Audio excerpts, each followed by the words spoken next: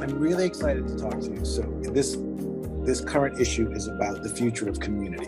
And good. As you know, I lived in a spiritual community that suffered from many of the problems that are typical of spiritual communities and eventually collapsed. I interviewed already for this issue Stephen Douglas, who was he was an early member of the Farm in Tennessee, which was one of the biggest and longest lasting communities that came out of the counterculture of the 60s. And it's still going, but it's undergone a lot of changes. And I wanted to talk to him about, well, what did they learn in the last 50 years? And that was interesting. And then I talked to Theo Eisenman, a friend of mine who is an urban designer, a professor of urban design. And he was talking about the potential of the ways that cities could be designed differently so that they were truly supporting the upliftment of the people that lived in them, rather than dragging them down. And I found that very fascinating. His point was, like it or not, more and more people live in urban environments. And if we don't improve the way urban environments are designed, we're damaging people, by the millions. So that was very interesting. But I guess I wanted to speak with you because two reasons. One, I have an online community, which is a small few hundred people community. But I talked to you when I started the community. We talked about the ideas of somaticity, and I really tried to incorporate those into the design of the community. And it's taken a lot of work, but it's really it's taking hold. And the idea was to see the foundation of the community as a vehicle for mutual learning, and which gave everyone the opportunity to share their wisdom and everyone the opportunity to learn from each other. And it took a lot of encouragement to get people to be willing to share. But it's really been, especially the last year, it's been really self-generating, and all kinds of amazing things have come out. And I feel like we've managed to create a cohesive community that doesn't, it still has me as a kind of central point. But I feel like that central leadership is fairly light. And I imagined at some point it would go away, but I don't know if that's the case. I don't know how this is going to work. But what I wanted to talk with you about is there's an underlying complexity to community that needs to be sort of brought to light. You can't just bring people together. I think even if you were to design, for instance, the perfect city, people would still need to engage. And there would need to be some real thought gone into how to help people engage. The counterculture, you grew up kind of in Esalen, another of the large experiments of the counterculture, which had a lot of amazing aspects and a lot of the pathologies of those cultures. But I feel like what you're doing with somaticity and warm data, I don't know if it might be too far to say it's the solution, but it feels like it's the blueprint for what it will take to design communities that work. That's my opinion. And so I wanted to talk to you about, well, maybe we can just start for the readers who don't know, if you could speak a little bit about somaticity and or warm data. I sometimes don't exactly know how those two relate, but I may be a little behind you. Somaticity came first. Well, no, actually warm data came first, but then as I started to try to study warm data, what happened was somaticity, which brought me back to warm data. It was an interesting, they're very wound into each other. Mm. So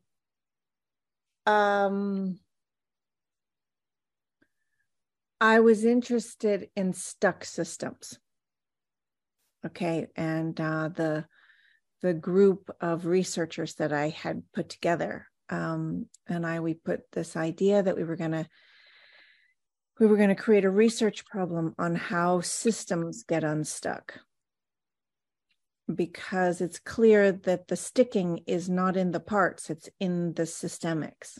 It's the processes that multiple aspects of a system or, various contexts get themselves into, a tautology, if you will, So what does it take to cut something unstuck when the relationships in multiple directions are reinforcing the stuckness? Mm-hmm. And so, you can look at the education system or the economic system or the health system, or you can look at the family, or you can look at the psychological mental health world, or you can look at the world of spirituality and religion. And you can say, okay, we have systemic issues all the way through all of these things. They're stucknesses. So this question seemed like it was going to be really, a fantastic question. Turned out that it wasn't a fantastic question. Have I talked to you about this before? Are we okay? You go, because all right. You're talking to a lot of people right now, not just me. All right. Okay. So what we thought was, all right, this will be good. And then we tried to think of a stuck system, and we started to think about it, and we realized that we couldn't actually define a stuck system. And the reason we couldn't define a stuck system is that in order to actually attend to the stuckness, you have to essentially draw out or obscure all the other processes that are all around it. Because in order to keep something stuck, it takes a lot of change. Mm.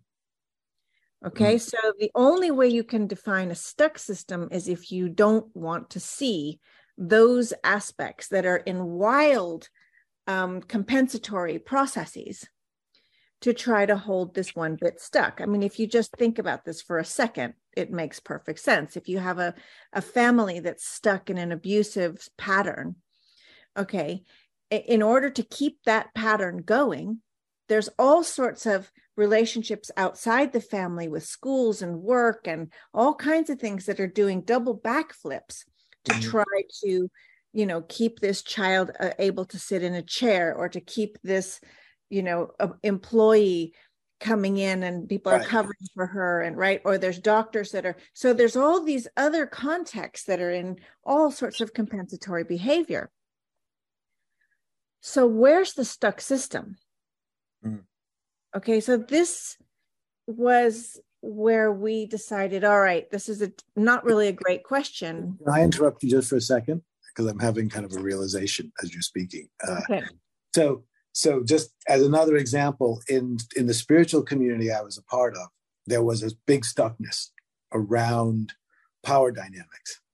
And as you were saying that, I was just thinking about how many backflips we were all doing to maintain that power dynamic, regardless of whether we liked it or not.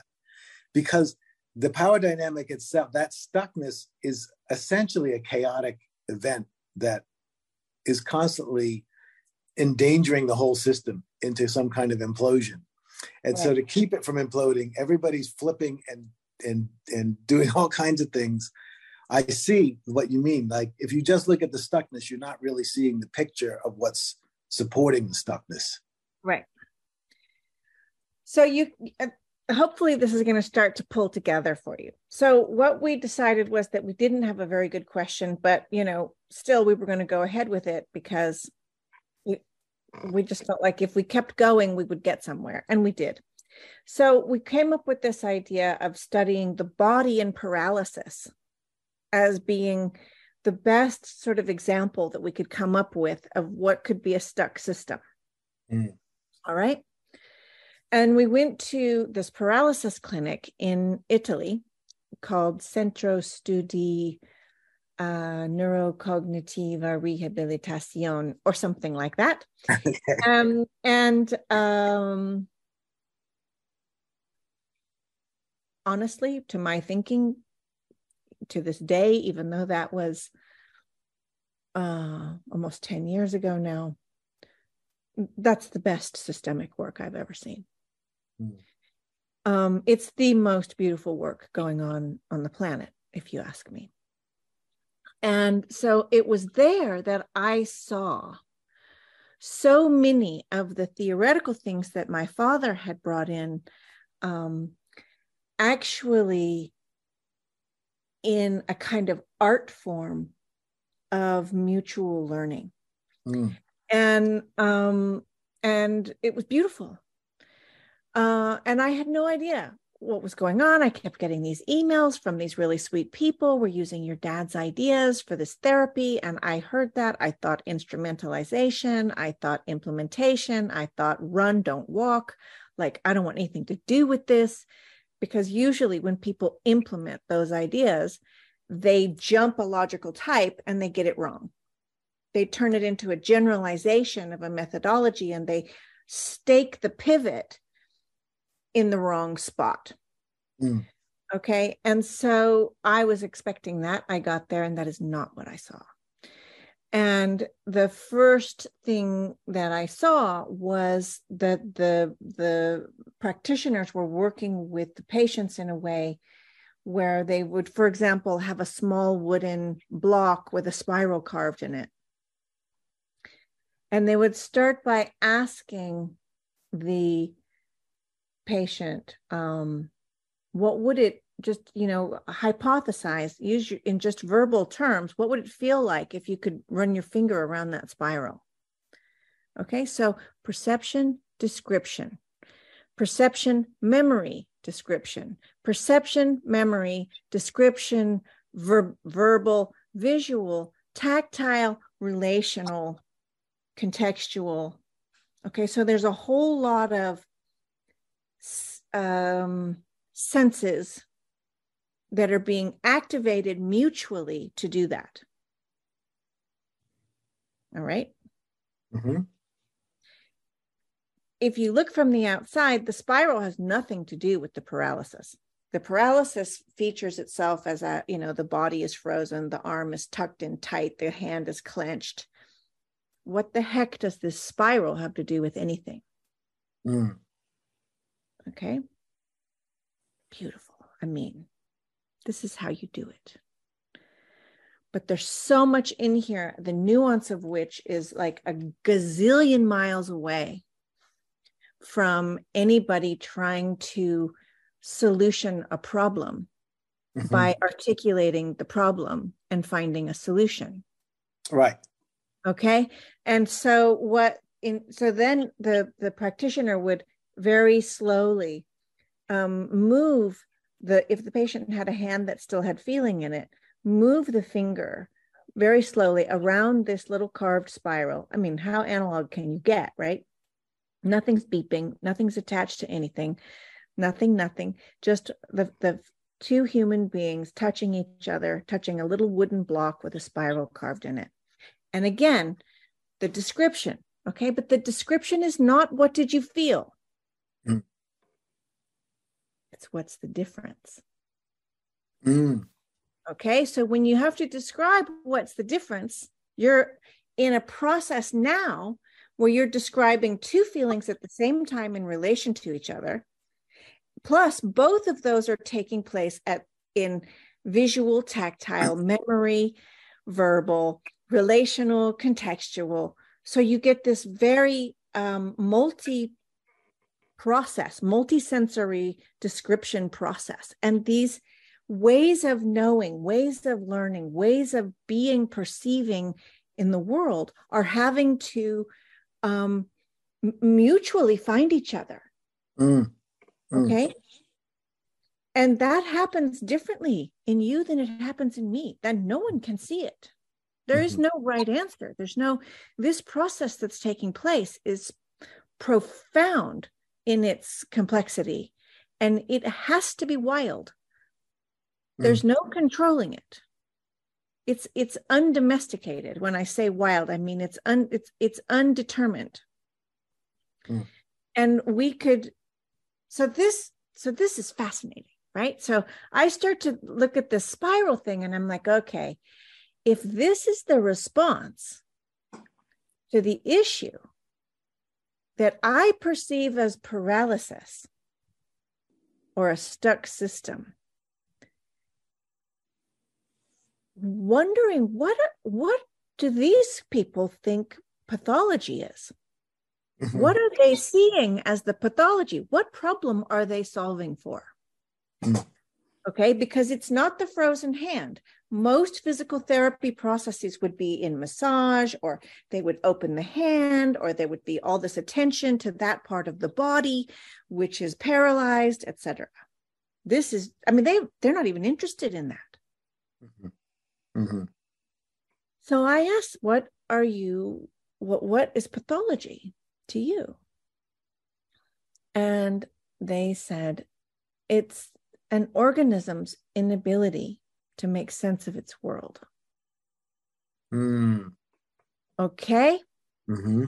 All right. So this is the place where somathesy is born, right here. Because what I started to see is that what they were doing was not healing. They weren't putting people back to how they were. They weren't fixing any of the parts. They were allowing for a multi-contextual mutual learning to take place between all these different aspects of the body, the nervous system, the cognitive system, the relationship, the person. Mm-hmm. Okay, the person in relationship to the person that they're working with, the person in relationship to their life, their history, their family, their identity. So this mutual learning, then how do you begin to think about, as a researcher, how do you think about what to do with this information? Where's the information? Where's the learning? Okay. And the thing is, you can't point to it, right? It's something about the way that falling in love makes it possible to listen to music in another way. Mm-hmm. You know, it's that kind of a relationship where there's something that happens in one context that it makes it possible to perceive something in a completely different context. Mm-hmm. Mm-hmm. And you can't make a direct correlation.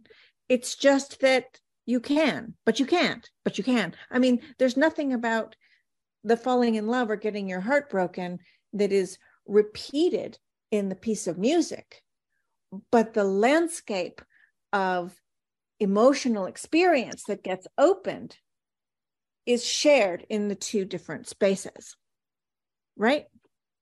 Okay, so this is similar to what's happening in this. What do you do with the information? And that was where we realized we need another kind of information, because all the ways of thinking about information pull things apart and look at the bits of information. What do you do when the information itself is alive and multi-contextual? Okay, that's warm data. Right. Okay, so there's warm data meets somathesy. Beautiful. I really love your work, by the way. I think I always get a buzz when I talk to you about it. And you know, in relationship to community, when I spoke with you before setting up my online community, we talked about somathesy, and what I took away from that, which relates to what you're saying now, is that I shouldn't focus so much on the content of the community. Or that's not what's going to make or break the community. It's the context and I said, okay, so what I'm doing is setting up kind of a contextual framework for human engagement. And I took away that people need to be able to connect freely with one another, that those connections shouldn't be controlled I mean, they need to be minimally controlled in certain ways, of course, but there should be a wildness to it. They should be able to, as I would put it, they should be able to share what's in their heart to share. They shouldn't feel constrained, and then you have to kind of let it ferment or something freely. And I feel some communities that I've been involved with, there's been so much imposed in terms of ways of thinking and ways of being that eventually the system kind of crumbles under the rigidity. So I'm curious, now that we've kind of fleshed out Semathesy a little, and what I'm really hearing, Semathesy and warm data, what I'm really hearing from you and have heard from you in the past, is that it's just so much, this is my layman's interpretation, it's what we tend to look at is such a small part of such a big complex picture. And I love what you were just saying about how if you fall in love, or if you have your heart broken, or like you're just having a great day, a piece of music is going to sound different. Mm-hmm. But how is that? What's doing that? Right.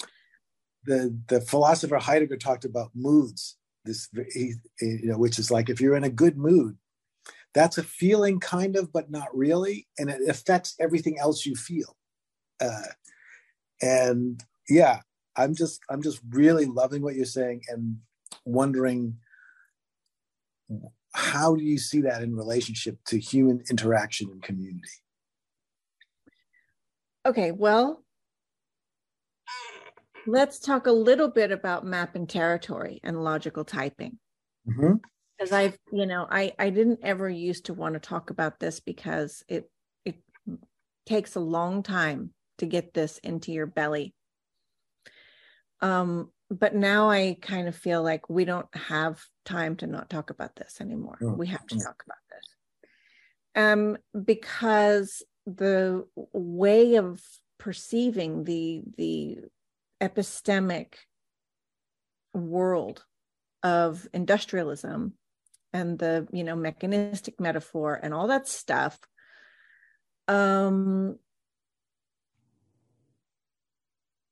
has obscured and in some ways really hindered the capacity for perceiving these differences in abstraction. And so we make a mistake all the time. Mm-hmm. Okay, so the place where you see this the most is, for example, in communities where you get a mission statement and a bunch of rules. Mm-hmm. Okay, which I think you pointed to that you kind of didn't do that. And this is the idea here, is that a community needs an identity. And so you want to know if people want to be part of this community by knowing if they resonate with this identity. But of course, this is map. Meanwhile, territory, everybody's going to have a different idea of what that mission statement means to them. And everyone's learning and growing and changing. And so their relationship to that mission statement is going to learn and grow and change. So you're hoping for some sort of alignment with this thing that's static, with all these organisms that are shifting. It's like, yeah, there's a lot of things we do in life that are like this, but let's just think about community right now. So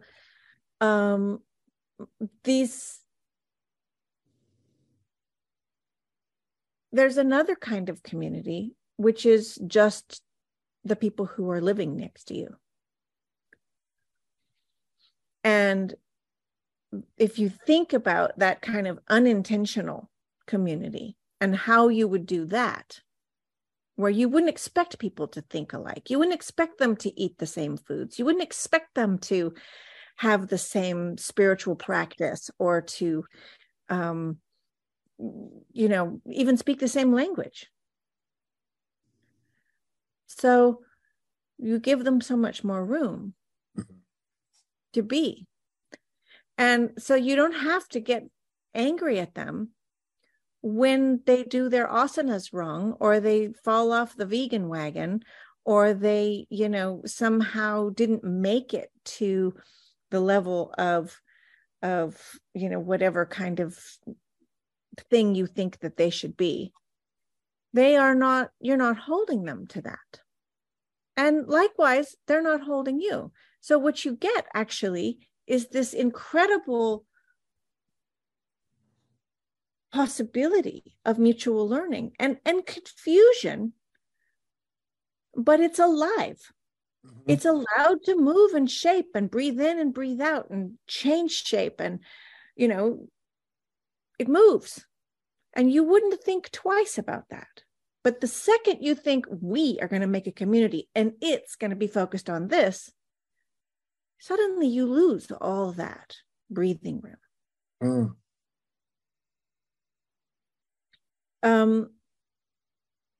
So the other thing is that you've got people coming in to those kind of communities with a strange sort of relationship to us, them. I've chosen to be in here with you. I'm not in alignment with the outer world. Right. Right. And this is strange. This is another error of logical typing, because you can't actually do that in a way that is, people try, it's called cult, and it doesn't work, because you aren't. Okay, you can't draw a line around that community and suddenly, have people not be part of the world anymore. They need to go to the dentist. They have families. They have friends from high school. They have kids that want to go, marry somebody somewhere else. They want to use, technology. They want to listen to music. They want to do stuff. They want to be part of the world. You can't actually live in that tight boundary. Mm-hmm. So there's this strange relationship with the kind of privilege of entering one of an intentional kind of community. But actually you have a back door. If it doesn't work out, you'll leave. Mm-hmm. And that's, if you think about ancient, groupings of people living together, that little bit there, mm-hmm. that wasn't there. The back door. There's no back door, baby. Right. And so the thing about that back door is that it comes with, here you can link into the whole sort of world of individualism and all of the my needs, my space, the I statements, the diagnostics of, personal mental health issues instead of interpersonal contexts. Okay. So what I see right now in terms of this question of community is that, we have a thing in Warm Data called People Need People, and People Need People is basically, it's a project to do warm data in 10,000 communities around the world. And it's also the name of the online process. People need people. And people need all kinds of people. People need people that are different than them. People need people that are like them. People need people that piss them off. People need people that love them. People need people that they love that don't love them back. People need people that are outrageous and inspirational. And people need people that are just boring and quiet. And, people need people. People need an ecology of people. Mm-hmm. Mm-hmm. Because actually you are an ecology of selves. And so who are you isn't really located in you. It's very much about who you're in relationship with. Right. And if you monocrop your identity, it's not too long before you're going to chafe and rub up against those limitations, because you're not a monocrop of identity. You're a multitude, right? I am a multitude. So we need that ecology of possibilities of being, confused or irritated or, disoriented or inspired or, and if you start by having a lot of like-minded people in the same room together, and then you shut the back door. So that's one issue, is where's the edge of the community? And this is something that I think is really important, to have it be a super permeable edge. Yes. I just want to comment on the fact that is one of the things I'm kind of remembering better what I was getting from you when we first talked about this like 5 years ago.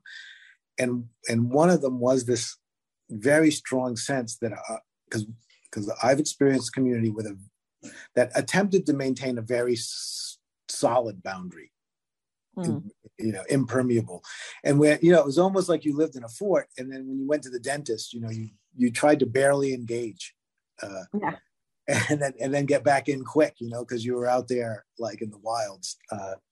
But talking with you, what I started to see is, if you think about communities as kind of a gated or bounded region, which is kind of the model we tend to think of, you end up with certain kinds of problems. And what I took away from our earlier conversations was to really think about two things. One, to think about community as an opportunity for a certain field of engagement, and not to think of it as a person's whole life. The communities that try to be a person's whole life can't possibly provide everything someone needs. But I see community as a possibility to engage with like-minded people who have kind of self-identified around certain ideas or interests, and have the means for communicating and engaging with each other. And there's kind of a no boundary. You kind of come in and out, and it's very hard to know who's in and who's out at any given time, because people are just coming and going. And I don't know, it helped me loosen the idea of it's almost like we think of a community as a thing that exists independent of the actual human engagement. And, that's map and territory problem. Okay, please explain. Right there. Okay, so you have an idea, an abstraction that is the community, right? And then you have the people who are actually the community, that are always out of line with the community. Right. And so if you hold them to the community, the abstraction, the people are going to have a miserable time. And most people's experience of community, at least after a while, at least in my experience, is that it gets pretty miserable. Right. Yeah. And you feel trapped.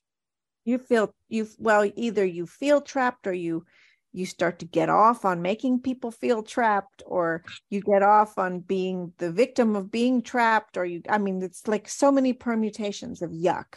Mm-hmm. Yeah, and I feel like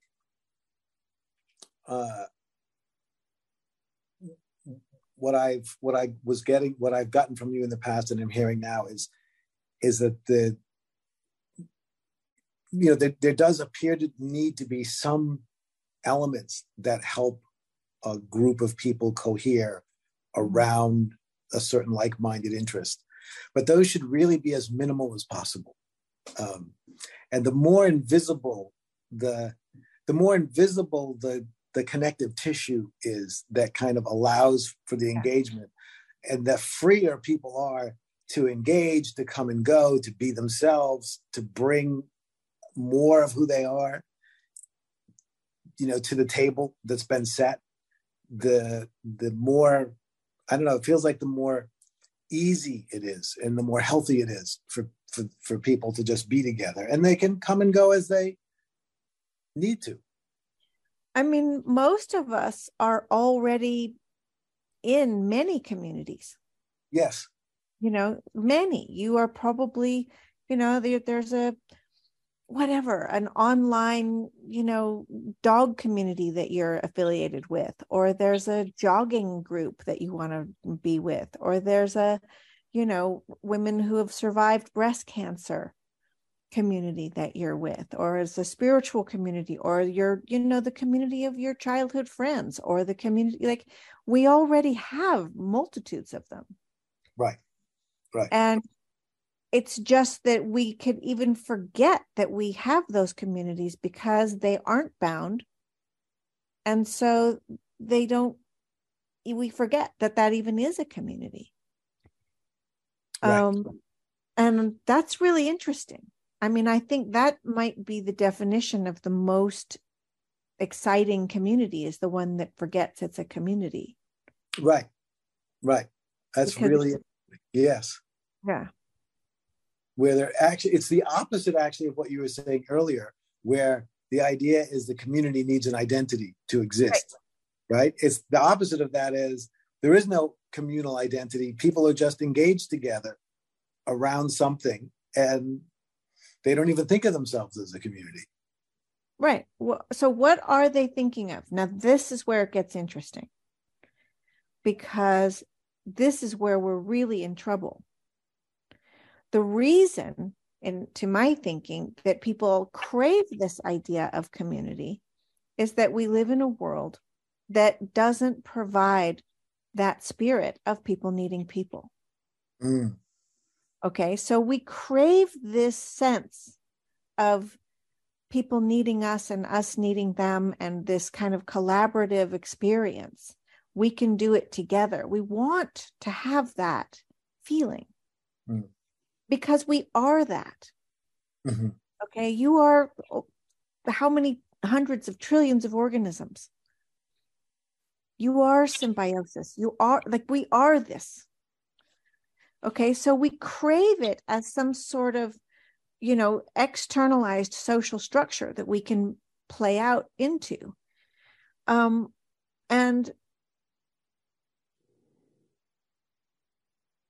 we don't know how to do it. Right. We don't know how to do it. And we don't know how to do it because we keep getting kicked back into this individualistic place. Right. Into like a place of separation. A place of separation, isolation, all the bad habits of seeing other people through a lens of reductionism and ourselves. Mm-hmm. Mm-hmm. And it happens just like that. And so I hear all the time, all of this, like, we need to collaborate and we have to have a community spirit. And then at the same time, it's, I'm not responsible for other people's feelings, but everybody has to take accountability. And we have to make good boundaries, but we have to collaborate. And there's a lot of,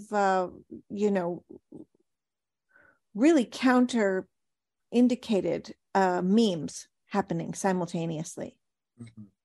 Mm-hmm. And you need to lose yourself to be part of the community, but you have to have a strong sense of self, or you can't be a useful member of community. Right.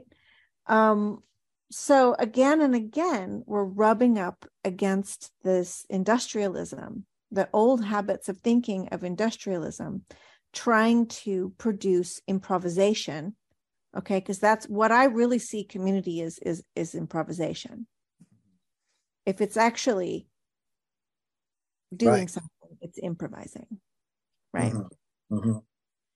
Mm-hmm. And a community is never what it is. It's always becoming. It's always becoming. It's keeping becoming. It's never. That's right. Or what it was. It's always becoming. Just like you. Like, who are you? Well, are you who you were when you were 7? Well, being who you were when you were 7 brought you to who you were when you were 15, it brought you to who you were when you were 40, brought you, here we are. So this is the problem, is that the premises that, and I'm just writing a piece about this right now. Jeff, it's really important to think about what we mean by common sense. Mm-hmm. Because that stuff it's not explicit. And it's coming from all directions. And it's a transcontextual kind of hijacking of the possibility of being in an improvisational people need people modality. Right. And your finances say, watch out for yourself. Your broken heart and your identity says, if you let go of the edges of yourself, you're gonna get used and abused. Mm-hmm. You're in all these different directions, you've been trained to figure out what's in it for you, try to get ahead. Okay, we're always on this path of I need to better myself, which is like, what actually is that? Mm-hmm. What is that? Mm-hmm. And it goes around and around, and these things creep back in. So the premises into which we try to do this thing called community are infected to begin with. Interesting. So this is fantastic. And I just wanted to finish with a quote. This is a quote I got from your film about your father. And I think it's a quote of his, but I don't know because I've only ever heard it from the film. But I use it all the time. It's become, one of my top 3 quotes. And it says, and I may be misquoting, but this is the gist. The source of the greatest problems of the world is the difference between the way we think and the way things are. Close enough. Close enough. I know it's a little off, but that's the gist. And I feel like that's what you're always addressing, is trying to, earlier when we were off the record, you said humanity is epistemologically fucked. And I think what you mean is the way we think is so far from the way things work. Like, it's hard to know how we're going to actually be able to get that together again. It's hard to know how we're going to get that together again, because it's way too easy to accumulate jargon. Right. And, start communities based on jargon. And I mean, I don't know if you've tried this recently, but I'm living 3 generations right now in the house together. I've never tried that. It's hard. Mm-hmm. It's really hard. Mm. And it's hard because who I am to my son and how I am with my mother are really different. Mm-hmm.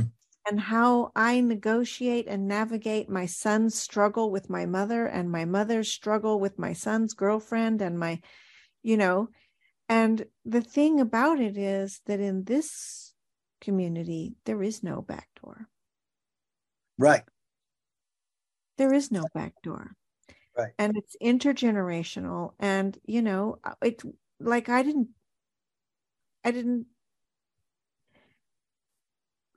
have any kind of a interview process to figure out if I was going to live with my mother and son and his girlfriend. Mm-hmm. It just happened. Mm-hmm. And navigating those relationships so that the relationships can make more relationships. Mm. So that they can grow and learn. Where each battle is not a battle to be won. Mm-hmm. It's a nourishment of the soil of what next year is going to look like. Like, how would you raise your kids differently if you knew they were never going to leave home? Right. Interesting question. But that's a community question. Mm-hmm. Right. So one thing we find there is that like the, the chore wheel. Okay. The chore wheel is something that's part of communities too. You sign up for times when you need to do things, and Right. people are kind of showing responsibility by participating in an organized framework of how the structure of the system will be maintained. Right? The dishes, the this, the that, the bathrooms, the whatever. Map and territory. Mm-hmm. I don't want my kids to do dishes because it's Wednesday. Mm-hmm. I want them to look around the room and think, I think I need to do the dishes tonight. Everybody's busy. Mm-hmm. It would be good for me to do it tonight. That's awesome. Right? Do you see the difference? I see it's very clear. The One distinction. is a script, the other is improvisation. And it's a completely different way of being in relationship. That's very powerful. It's a very simple but powerful example. So yes, I got that from you when I spoke with you before also, which was there needs to be a lot of room for people to improvise in whatever structures get set up for communal engagement. So Nora, I'm going to finish with this, even though I feel like we could probably have 10 more conversations, and maybe we will, because it's an important, I love the work that you do, and I love the fact that it applies to everything. You can I could talk to you about community, or I could talk to you about just about anything, and we could apply the same. It's a different way of seeing, and right, and it wants to be applied. Yeah, everywhere. Mm-hmm. Everywhere. It's fantastic. It's so good to talk to you again. You too. It's really good to talk to you. And I will send you this when I've edited a written version, so you can take a look at it before we print. But I'm really glad that we have this. I felt like we needed this view on community to really lay out some of the deeper issues that if we don't address them, no matter what we do, in community, the same pathologies will keep showing up. And they do. And this is why people get discouraged. But in a way, we can't get discouraged, because the biggest community we all live in a community called the human family, and there's no backdoor to that one either. So somehow we have to learn how to get along. And right now we're not doing so great. No. But we keep trying. What else are we going to do? Yeah. And the human family there isn't a back door, and that is the community. That's the big community. Right. And I often say, if I can't get 400 people together in an online community and have it and demonstrate something that works, how are we ever going to make the whole human family work? Yeah. So Nora, thank you so much. Thank you. And I'll be in touch. Okay, but first you have to show me your shirt. I want to see your shirt. Oh, you know what it is? It's an H.P. Lovecraft. Cool. I love it. That's what I thought it was. It was like there's some tentacle stuff going on here. It's kind of some kind of Cthulhu mythos creature. Excellent. I love it. All right. All right. So great to see you, Jeff. Take care. And thank you.